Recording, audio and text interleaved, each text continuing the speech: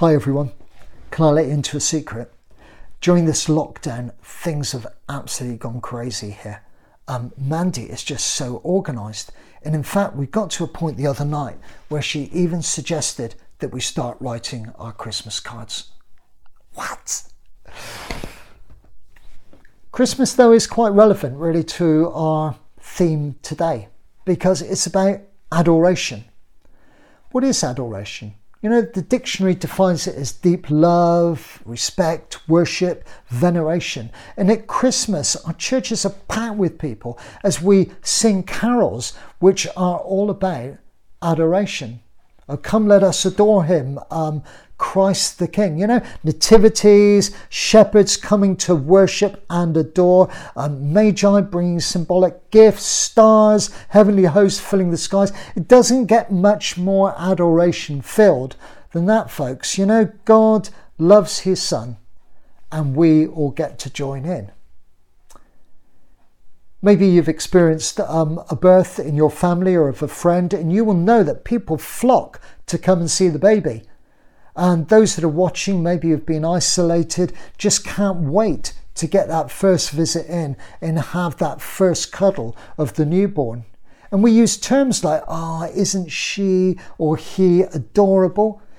And they are. Perhaps that's why our churches are full at Christmas, because we relate so well to an adorable baby, yet maybe not so much at Easter, because it's more difficult to adore a person hung on a cross whose death and resurrection challenged and changes a world that we so often don't want to change.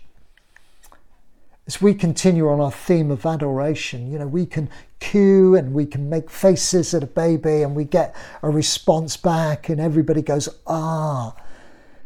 But when we speak to Jesus in prayer, we're into adult stuff, open, honest, gritty, real conversations where we tell God what it's like for us and we just pour it out to him. And that may be the resistance in prayer for some people, because maybe we don't like the replies we get, because it means that we have to change or listen or do something in our lifestyle that we don't want to change. Jesus gave us the opening line of the Lord's Prayer. He knew what adoration was as he pointed to the Father. Jesus, who would often leave a large crowd waiting and demanding his attention, and he'd retreat to a quiet place to be with the Father. You know, that's adoration.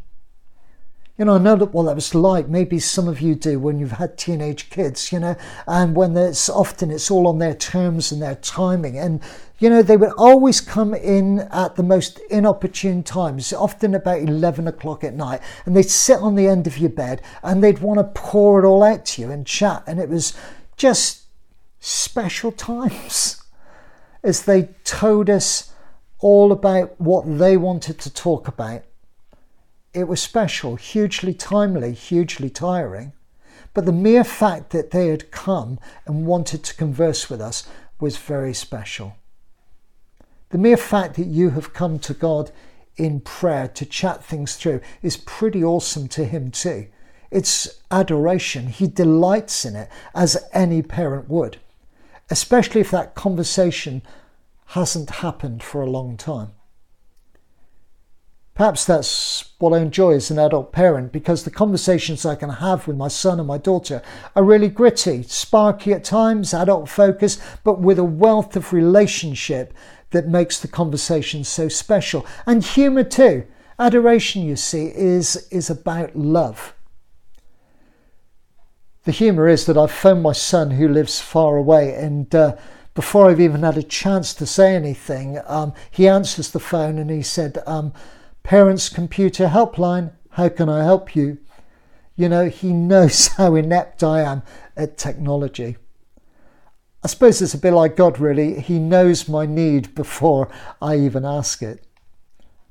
And as we pray, Our Father in heaven, hallowed be thy name, or whatever version we use each day, perhaps we need to pause at that moment of adoration.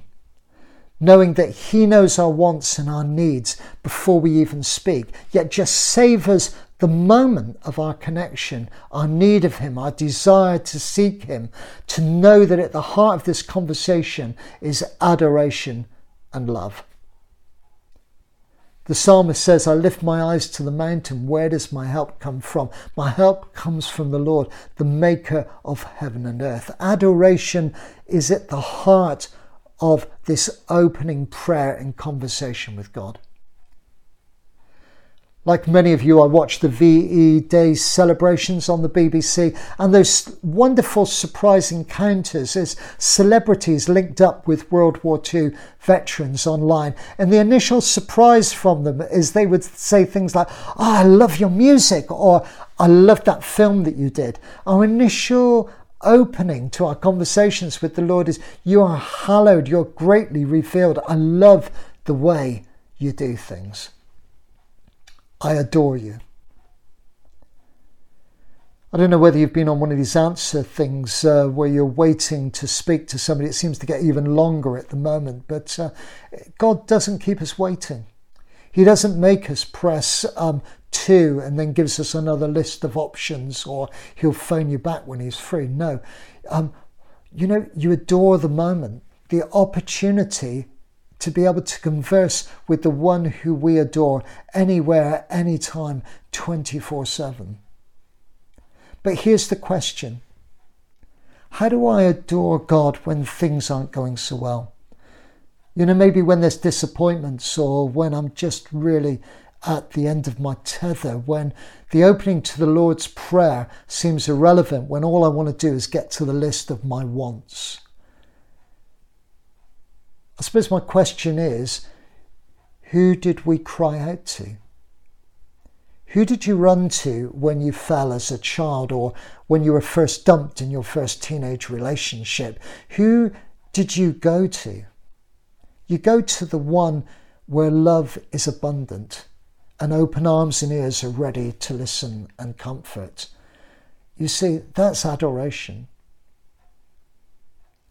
God is pleased when we go to him, the one who made heaven and earth. I love Graham Kendrick's line where he said, hands that flung stars into space. I love that line. Pure adoration. In our reading, Peter and John are released from detention. Who knows what they've endured, but in the midst of this persecution and possibility of imminent arrest and death, they point to the awesomeness of God and to Jesus in his resurrection, and filled with the Holy Spirit, the place is shaken. They point to the awesomeness of God. I guess that makes me ask whether I am praying in faith or just out of politeness. Pete Greig says in his book, I'd rather have a little faith in a great big unshakable God than a great big unshakable faith and a little God unworthy of the title. So what does adoration look like for you as you pray from today onwards? Maybe we'll seek a new perspective. Perhaps for you, prayer is a new adventure. And the awesomeness of God can't help but adoration just pour out as you pray. It seems too small a word. Perhaps our prayer life has grown stale, and adoration and awesomeness doesn't have the same fire that it used to have. Perhaps prayer is a knee-jerk reaction. When things go wrong, you throw one up to the big man, or you phone your clergy and ask if we'd say one for you. Maybe your prayer life got stuck on the rails of tradition, and it's the same old repetitive prayer. Get it said, get it done, move on with the day. Or perhaps just maybe adoration will seep so deep into our souls through this series that we can't help but pour out our praise and prayer 24/7 in the things we encounter, knowing that with him all is well. Maybe this series will refresh our sense of him in our adoration. The Book of Common Prayer says, and this was written, in the 1600s, and what a time of turmoil that was in the church in this country. And it says, adoration is the lifting up of the heart and mind to God, asking nothing but to enjoy God's presence. What a wonderful picture of prayer and adoration that is.